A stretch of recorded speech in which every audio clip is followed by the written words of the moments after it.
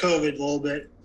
What do you think it's going to take for these guys to get the shots that aren't getting them? I don't know. I mean, you would think all the deaths would do it. You would think that. But unfortunately, I'm going to be careful how I say this because people have different reasons for not getting the shot. I mean, some people just can't. Some people have fears, and I want to be respectful of that. However, there are some people that won't get it based on who's telling them to get it. And I don't know if, I mean, again, it's their choice. It's not a choice I would make, but I've just got to the point where I'm going to do what I feel is best for myself and my family because I don't want to unknowingly transmit, and I feel like getting the shot is the best thing for me to do. Let me ask you this question. Do you remember Mitchell Shorts? From the Chiefs? Yeah. Yeah. Say Eric Fisher. But I think Mitchell Shorts was a pretty outspoken conservative. Mm-hmm. If I had to guess, one of the reasons that he didn't sign with a team is because he probably doesn't have the shot. I don't want to say that's wrong. Eric Fisher plays for the Colts. Oh, he did get signed. Okay. Week or so, but he's been placed on Eric Fisher. He's got to be on. He was on the PUP. Yeah. Less than a week ago, or a week ago, is what I'm seeing. So he just got off that PUP, whatever that means. Physically unable to perform.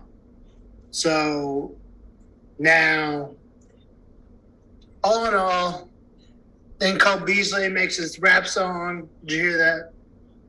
I've stopped paying attention to a lot of the news because you pay attention to the sports world, right?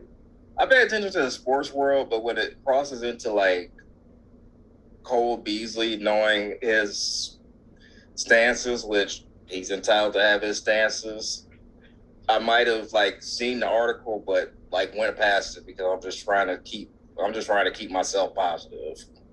So then, I guess we'll comment on Anthony Sherman. What do you think about that? Some opinions you're entitled to, but I can't see a correlation between vaccination status and racism and segregation. I don't see it.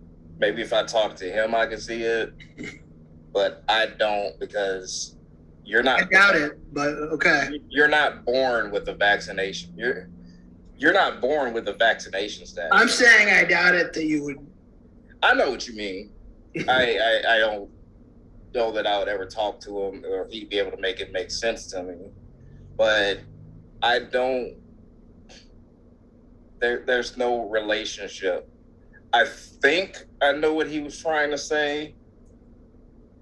You just have to be careful when you try to compare something to racism.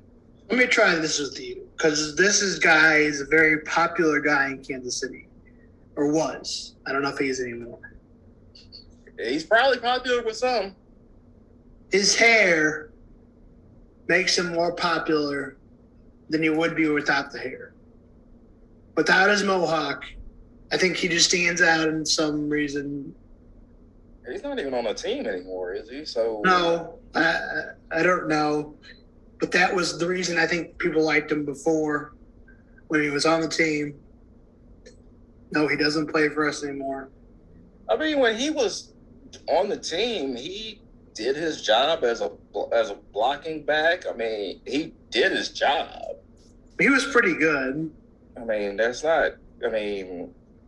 given the role that the way that the role of the fullback has basically gone away, the Chiefs very rarely use a fullback anymore, so his position became irrelevant. So he did a good job at his position.